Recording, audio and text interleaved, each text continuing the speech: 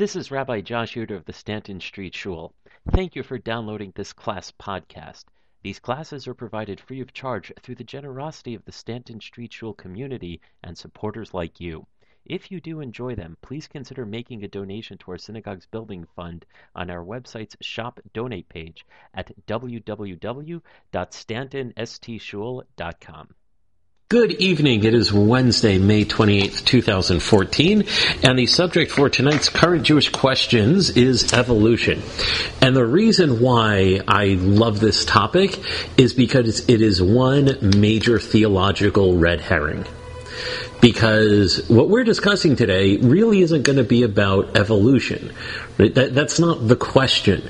For one, I'm not a scientist. I'm sure you could find fairly decent information on the web about evolution. Most of you probably have heard of Darwin, Origin of Species, and know at least some idea of evolutionary theory and the Big Bang and all that. But that's not the real question. That's not, for science it's an interesting question. For us, that has very little to do with Judaism. The real question that yet we have to grapple with, and that we will be grappling with today, is what happens when there is scientific or otherwise empirical evidence that seems to contradict what the Torah says? Or to phrase it slightly differently, to what extent are we obligated, expected, whatever verb I should say you want to use there, right? Or what is the religious mandate? That's a good way of putting it, of believing that, or assuming that what the Torah says, taking the Torah at face value from a historical perspective, or from an outright purely literary, like this is, as it is exactly the way that it has to be and must be. All right, that's the real question behind evolution. And naturally, you're going to find a huge range of opinions on this. This is not a new question. It might be current because people are still arguing over this, but that doesn't mean it's a new question. And again, you can find lots of literature on this. We're only going to focus on a couple of sources and try to give just one approach. We'll focus on approaches of reconciliation, because the other side, which I'm not going to say that these sources don't exist, but they're pretty simple. We don't need to spend too much time on it. And it would go simply, you have to believe in what the Torah says regardless of what science says. Like, all right, fine. That's a very hard position to argue against. There's a quote that I posted from John Stuart Mill, which is really important. It was from the book on the subjection of women. And he writes about how it's really hard to argue logically from someone who's taking an illogical position. Because it means you have to prove why you're right, you have to prove why they're wrong, and even if you do that, they're going to double down and say, this is what it means to be a person of faith. Where despite this preponderance of scientific evidence, here's what I believe with a complete and full heart. Mm-hmm. So those opinions are out there.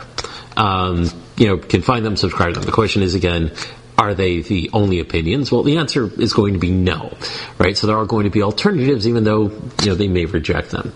So first, questions already? Sure. No. My 3 grandchildren were never taught evolution in yeshiva, because I've had discussions with them. Right. So in terms of being taught evolution, I'm trying to remember what we did in high school. We had AP Bio. Remember learning bits and pieces about it, but the truth is, for most bio classes, it was knowing what evolution was. But for a high school class, knowing what evolution is or not knowing what evolution is, in a weird way, doesn't really matter. And by which I mean, you have a lot of, there's a lot of Orthodox observant Jews who are doctors. Maybe they believe in evolution, maybe don't. I don't know. I'm not about to take a poll. That doesn't mean they can't be effective physicians. That doesn't mean they can't be effective psychologists, psychiatrists, or whatever. Whether or not you believe in evolution, if you know what the Krebs cycle is, and you can describe photosynthesis, you can still do research on plants, right? You can still follow scientific methods. So even if you don't teach evolution because it contradicts something in the Torah, in my limited understanding of science, and you please correct me if I'm wrong, because you've got a much better science background than I do on this, it doesn't necessarily preclude actual scientific advancement. It may, if you're doing evolutionary biology, right? Then it would probably be a problem. But if you're a surgeon, whether or not, from what little I know about surgery, whether or not you believe in whatever, if you know how to cut, where to cut, and how the body works based on the best of modern medicine, what happened, 150 some odd years ago probably doesn't matter that much. Hopefully that's not going through your head when you're actually doing an operation. All right? So, that's an important component. But evolution is still one of these bugaboos that, like you mentioned, people get very upset about because, it contradicts the Torah. But the truth is, the reason why I extended it beyond just purely evolution is, you have archaeology that comes up that gives you the exact same question. What happens when you've got archaeological data that seems to contradict what was written in our Torah? For historical purposes. Just to give you one example, there's a lot of literature out on the 600,000 number of Jews traveling in the wilderness. Would that be an accurate number? Some reasons for skepticism are as follows. That if that number, remember it's probably more than 600,000, because if the census is just on, men who are of army, service, then what about all the women and kids? But let's just say 600,000 alone. The distance between Egypt and Israel is not that long, right? So, yes, they took a circuitous scenic route for it to take 40 years. 600,000 people living in a fairly confined area for such a long time, the argument goes, should have left some remnants, or a lot more remnants than we would have today. Additionally, what was the infrastructure like of the land of Israel at the time they moved in? Could they have withstood the influx of all of these people at once? Those are reasons for skepticism. This isn't to say that, is or isn't. I'm, again, providing arguments just to illustrate that empirical evidence, it's not just evolution. It extends far beyond this subject. All right? So, we'll start off with a Gemara. Then I think will help illustrate the point. We're only doing one Gemara today, and I'll explain why. Do you pass the water, please? So this is a Gemara in Chagiga 13b to 14a. Thank you. Yeah, Josh. Okay. It is taught, Rabbi Shimon the Pious said, "These are the 974 generations who pressed themselves forward to be created before the world was created, but were not created. The Holy One, blessed be He, arose and planted them in every generation, and it is they who are the insolent of each generation." We're coming into this in mid-conversation here. The Rav Shimon Chassid, is giving an interpretation of a particular verse. Okay, but what's his interpretation? That there were 974 generations that existed before the world was created. Well, how does that happen? Mm-hmm. Right? Now, this is a fun source. For people who come Friday night, for the past 5.5 years since I've really been here, we've been teaching Midrashim from Midrash Rabbah. Midrash Rabbah gives you reads of the Torah that are not found in the Torah. So here you have a midrash, right? You have some exposition that seems to contradict the Genesis narrative about how people were created, because he's positing some existence of humanity, maybe even only in spiritual or astral form, but there's some existence of humanity before humans were created. Bible doesn't say that, right? Now you could say, well, maybe because it's spiritual, it doesn't actually contradict. Okay, but you're still reading into things that the Bible doesn't say. And Midrashim do this often. Now, people can say, well, maybe this is part of some theological tradition. Perhaps. The problem there is that there are far too many Midrashim that are mutually contradictory. So here would be one example. There's a dispute in the Gemara over Paro. At the very beginning of Shemot, we're told, "Vayakam melech hadash asher lo yadat Yosef." A new king arose who did not know Joseph. So there's a dispute whether or not it was an actual new king, or was it the same king who just forgot about Joseph? Both of them have their bases. but only one of them is going to be right from a pure historical perspective. The king cannot both be the same king and a different king. One of them is going to be wrong from a historical perspective. All right. Additionally, even from theology, you've got mutually contradictory opinions. One of my favorite ones is a source in Midrash Rabbah, where Rabbi Yeshua ben Levi says that Bereshit, the book in the whole Torah, begins with a bet. Why? Because just as a bet has, if you know the shape of the bet, it has a wall in front of you, a wall above you, and a wall below you, so too, you should not extrapolate and meditate on what's above, what's below, what's to come, and what was. And you've got hundreds of midrashim that do that very thing. Mm-hmm. All right? So I'm only citing one example because we could spend just way too much time on this. But Chazal had no problems with extrapolating not just Bereshit, not just the creation narrative, but a whole lot of other historical events. I mean, we're talking Midrash Agadah, not Midrash Halacha here. We're not talking about legal exegesis, we're talking about homiletical exegesis. They did not seem bound by the literal pshat of the text to the exclusion of any other possibility. All right? And again, this is stuff which, if you come to Friday night regularly here, by now you should pick up on that idea, just based on the number of midrashim that we've happened to have learned. All right? So just from Chazal alone, you don't have a mandate explicitly, that says, here's what you must believe in these regards. It's assumed God created the world. But in terms of the details, lots and lots of fuzziness. All right? So let's fast forward a bit. We're going to focus, we're going to shift a bit to Rambam. Only because culturally, Rambam has been very influential in terms of determining what the bounds, so to speak, are of legitimate Orthodox theology. So let's see what he says on this.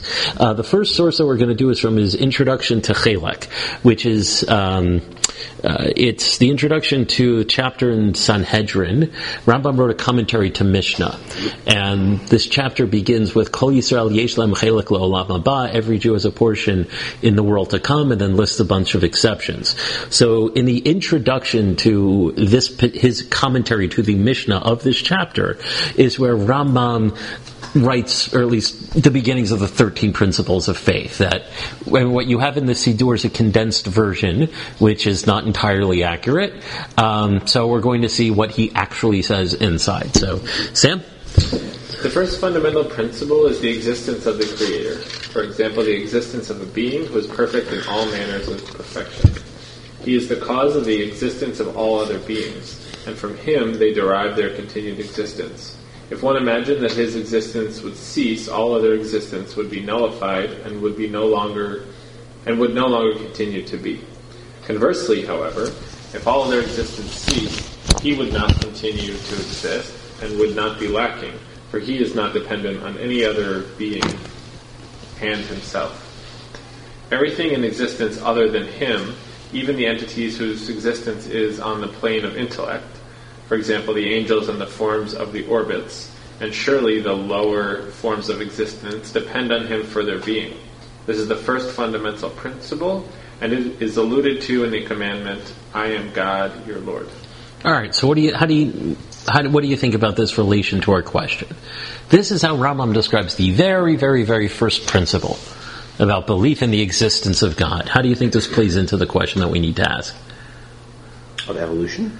Well, of evolution, or again, the more specific question of an obligation to believe in the historicity of the Torah. And we're going to focus on creation for right now. Mm-hmm. So what do you think? Pro, con, inconclusive. Those would be three answers. So what do you think? I think it would seem pro. Okay, based on what? Well, just that he's basically, he's pretty clear. He's just kind of saying that, anything that has ever come or anything along those lines is all from one central creator, that he's not dependent on anything. It's all from him, his will, and everything along those lines. So, Sam, how do you read this? I know you just did, but comprehension-wise, did it leave any impressions? I think similarly. I think he's saying that it all sort of trickles down from him, from the creator, and without him, nothing else exists. Sure. Riso? Yeah, the same thing. It just says that it's all coming from God. So we all agree. Okay, so there seems to be a full consensus here on that part. Except one little quirk of what's missing here. The assumption that Rambam seems to be working with, at least here, is that belief, at least, that there is a God who is responsible for the creation. But in terms of how did that creation actually happen, that seems to be left a little bit open, at least for this particular source. The creation of the world? Yeah. Right? Meaning, right, Risa, take the Rambam Hilchot Tshuva 3.7. And as we saw when we did the biblical criticism shiur, when it comes to the theological stuff, it's always important when you're discussing Rambam to see where he might discuss something elsewhere, particularly in the Mishnah Torah, which for him is more of a normative halachic work, which he also wrote 20 years after he wrote the commentary to Mishnah. So there was, a few decades to refine the thought, write it intentionally for a popular audience, but something that was supposed to be more what's a good word for it? Obligatory would be an interesting way, but something along those lines. There's a better word for it. It's not coming to me. So this is Rambam Hilchot Tshuva 3.7. 5 individuals are described as minim. One who says there is no God nor ruler of the world. One who accepts the concept of a ruler but maintains that there are two or more. One who accepts that there is one master of the world but maintains that he has a body or form. One who maintains that he was not the sole first being and creator of all existence, and one who serves a star, constellation, or other entity, so that it will serve as an intermediary between him and the eternal Lord. Each of these 5 individuals is a min. Right, so the ones that are really pertinent to us are going to be A and D. Right? Because the others involve, there are multiple gods, or God having a body, or any other intermediary. Those, they're important, but not for this particular conversation. All right? So the first one is, right, if you say there is no God and no ruler of the world, or that there was something that predated God, well then, that puts you in the category of min. Okay? But he doesn't seem to say anything here about belief in specifically that the way the Torah wrote things is to be taken as 100% literal historical fact. Okay? Mm-hmm. That doesn't seem to say it here, doesn't see it to say in the Rambam Chelek. Now, before we get into the next source, which is from his Guide to the Perplexed, what do you think may be the impetus for the desire to take the Bible as literal historical fact? What do you think would be the theological reason to do so? Well, it's simply easier. It's just a smoother. I mean, it gives you something to work from. If you once you start doubting that anything in it isn't true, it kind of all crumbles. Down, right there, right. If we're going to operate under the assumption that God gave us a Torah, right, and that this book is from the divine, then why would God lie? Right? If you want to believe that the Torah is true and it's from God and there's whole that association, well then, putting in wacky stuff seems to be wacky. Right? Meaning, if it's just supposed to be a law book, well then give us a bunch of laws and that's it. Like, here's what the Lord said, do this, don't do that. Rashi, does say at the very beginning of Bereshit, well, why did we even have to bother with the whole book of Genesis? Because there wasn't a single command. Well, whatever. Forget about, I was about to say there's no single commandment there, but you get into things like Puravu and Gidanash or whatever. But you don't have God telling the Jewish people as a whole, because the Jewish people didn't really exist right at that point. It's just creation of the world. It was the development of the Jewish people. So Rashi says, it's really all about Marat HaMachpelah. It was that whole thing. Show that Abraham, bought this, kever for his wife. So that means we've got some association, to the land of Israel. Shockingly, it hasn't proved to be a very convincing argument for others. But, that's an argument there. But the question is still valid. Meaning, if the whole point of the Bible is for us to do God's will, and God is very explicit about doing His will, you can really cut out the book of Genesis, right? Say, we can get Simchas Torah more often, or have shorter parshios, make bar mitzvahs a little bit easier, right? Why do you include it there, especially if it isn't true? All right? Fair question there. So, there's some ways of addressing that.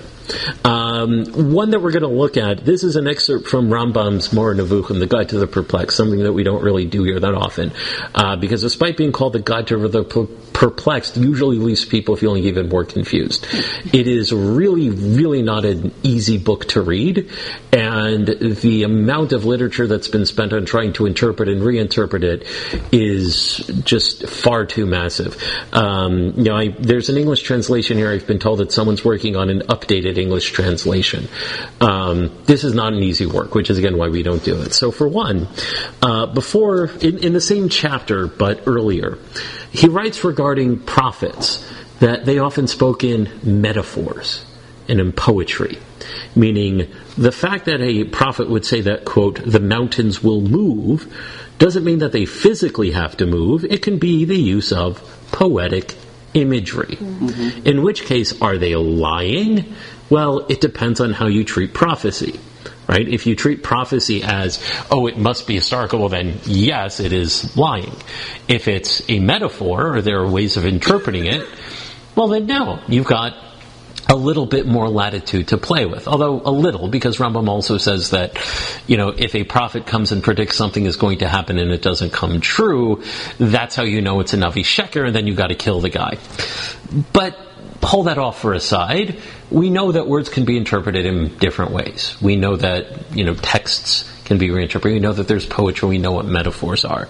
In which case, a metaphor isn't a lie as much as in one language, Dibra Torah kilashon b'nei Adam, that the Torah will speak in the language of men. All right?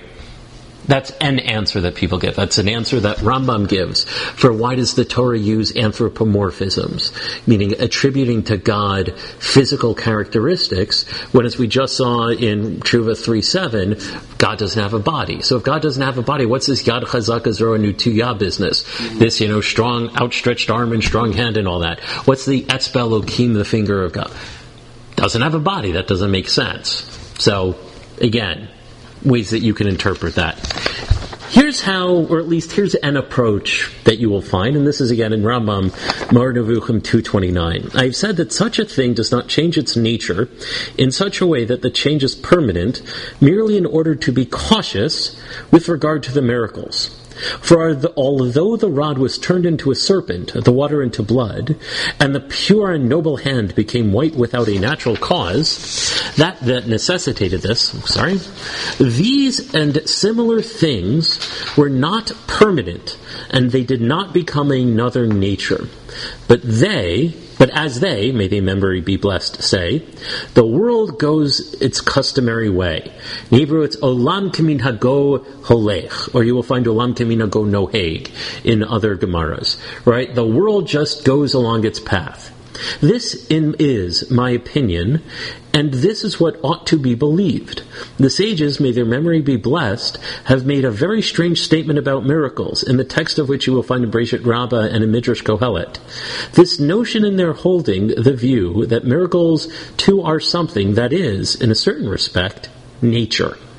They say that when God created that which exists and stamped upon it existing natures, He put into these natures all the miracles that occurred would be produced in them at the time they occurred. So, first level of what Rambam is saying is, let's take the example of the splitting of the sea. So Rambam would argue, would that be a miracle? In theory, it might seem that way, but a way to look at it is that it wasn't actually a deviation or a change from nature.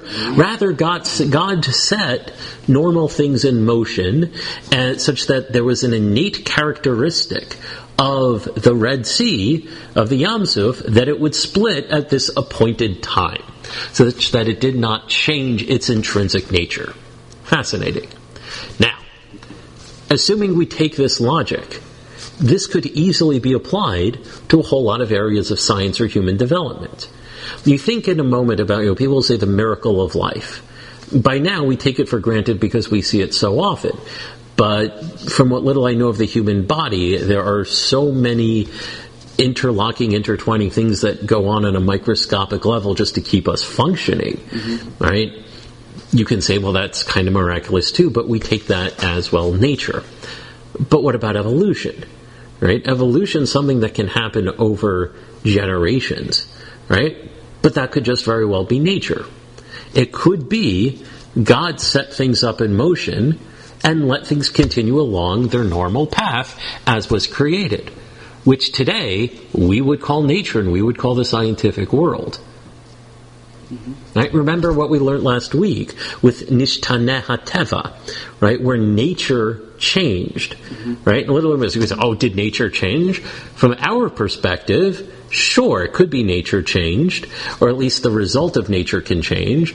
But, we remember some of the examples was people back then used to live longer than people do now. So for them, it seemed like nature changed. But for all we know, their diet changed and they were eating less healthy, or any other reasons. Like someone who smokes develops lung cancer, right? You can say, oh, Nishtana Hateva, like something weird. I was like, no, you actually did something very damaging to your body over a long period of time, and so you became sick because of that. All right? Depending on your perspective, was that nature or was that nature changed? Your nature changed because you introduced something to it to make it change. We don't really know. Any thoughts or questions so far? It seems logical enough, I guess. I just don't understand, the whole idea of evolution. I guess I don't kind of see where it falls in chronologically, though. So here would be a way of phrasing it. Let's say God creates the world. Okay, so how does that reconcile with what we know of evolution? Or so why not God created the world one way and animals evolved over time? Like just in the first 6 days of creation, or just kind of spread out a little bit. Let's say the creation of the world was the Big Bang, right? That fits really well into Rambam, right? Let's say you believe God was the cause of the Big Bang, and that's how creation happened. That seems to fit in with Rambam, right? Or at least based on the Ikari Emunah, based on, the, based on Hilchot Tshuva in terms of belief on God. Now, how do you reconcile that with contradicting the Torah? Well, say, that was Olam Kimin Hago Noeg. God, assuming controls physics, sets things up in motion, puts it up this way, and, writes it by means of a metaphor. Problem solved. Right? Doesn't have to be that extreme. Although I will throw in this one issue that things do come up, and part of where the idea comes is there's a book called Seder Olam Rabbah, which is a rabbinic text that has a whole chronology of like when stuff happened, that people will take as dogma, but no one actually poskin that you must believe in this as actual historical evidence. The other question that comes up in terms of the actual misinformation is the whole age of the universe. All right? So, by our counting, it's 5,000 ever many years, and, and a lot of that's based on Seder Olam Rabbah too. Fine. Which, Seder Olam Rabbah, in theory, could also get it wrong. We don't believe that it was written through prophetic... I shouldn't say that. I'm sure someone out there might believe that was either written prophetically or was... That, too, was directly part of the tradition at Sinai and, for all intents and purposes, also came from God. I don't know. But that actually gets to an interest. So one common answer that's usually given is the whole, well, when the Torah says a day, does it mean a 24-hour day? Or does it mean some other extended period of time?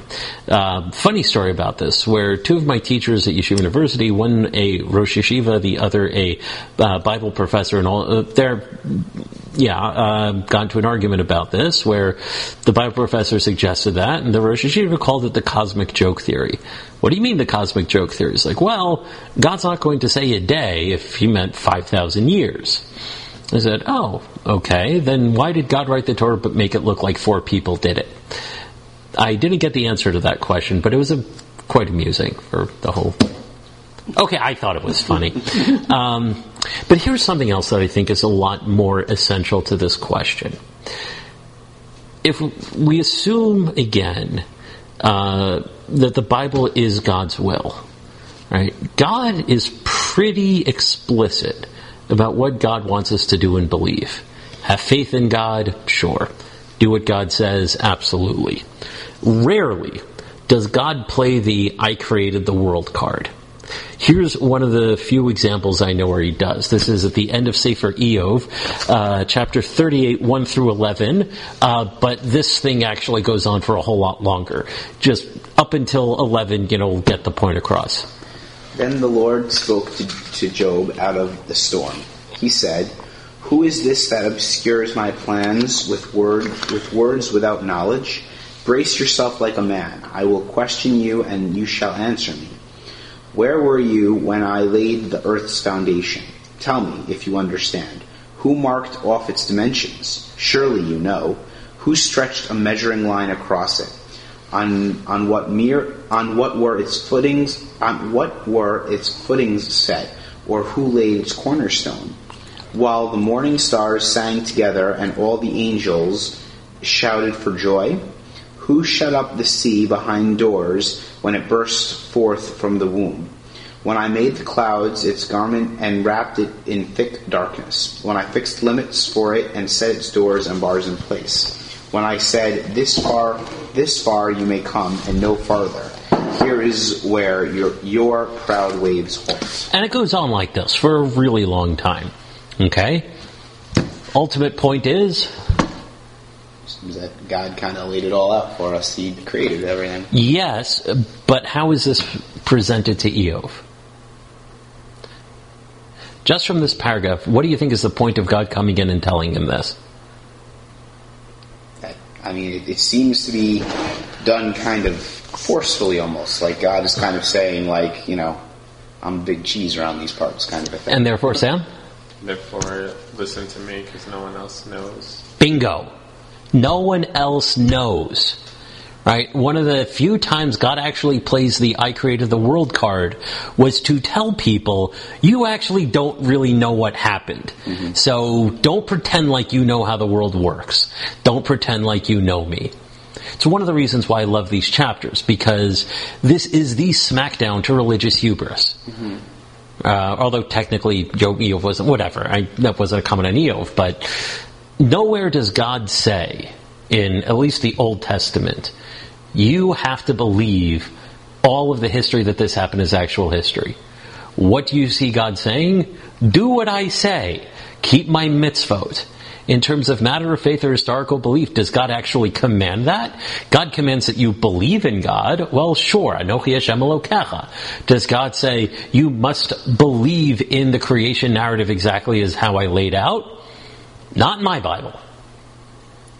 I think that's very significant. Mm-hmm. And the fact that one of the few places in the Bible where God actually refers to it is to tell people, you don't know what the hell happened. So keep your full mouth shut. Mm-hmm.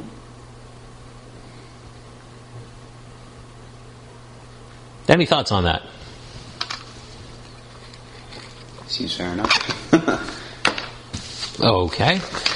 At any rate, so to sort of tie things a bit together here, the Rabbinical Council of America actually came out with a statement in 2005. It says here, end of 2005, December 27th, where in response to debate over intelligent design scientific theory, they've issued the following statement clarifying its view on this matter as it relates to Torah, Judaism, and the biblical account of creation. Sam, take the last paragraph on the page. There are authentic, respected voices in the Jewish community that take a literalist position with regard to these issues. At the same time, Judaism has a history of diverse approaches to the understanding of the biblical account of creation. As Rabbi Joseph Hertz wrote, while the fact of creation has to this day remained the first of the articles of the Jewish creed, there is no uniform and binding belief as to the manner of creation. For example, as to the process whereby the universe came into existence. The manner of the divine creative activity is presented in varying forms and under differing metaphors by prophet, psalmist, and sage, by the rabbis in Talmudic times, as well as by our medieval Jewish thinkers. Some refer to the Midrash, Koheleth Rabbah 3:13, which speaks of God developing and destroying many worlds before our current epoch.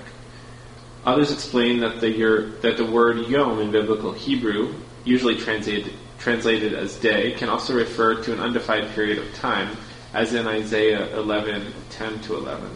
Maimonides stated that what the Torah writes about the account of creation is not all to be taken literally, as believed by the masses, which is from Guide to the Perplexed. Elsewhere in the thing that I quoted. Yeah. And recent rabbinic leaders who have discussed the topic of creation, such as Rabbi Samson Raphael Hirsch and Rabbi Abraham Isaac Cook, saw no difficulty in explaining Genesis as a theological text rather than a scientific account. And there you go. Again, if you want to if you're going to operate under the assumption of Rambam's Ikari Emunah and Rambam Hilchot Tshuva, so believe that there is a God, and God was responsible for creating the world.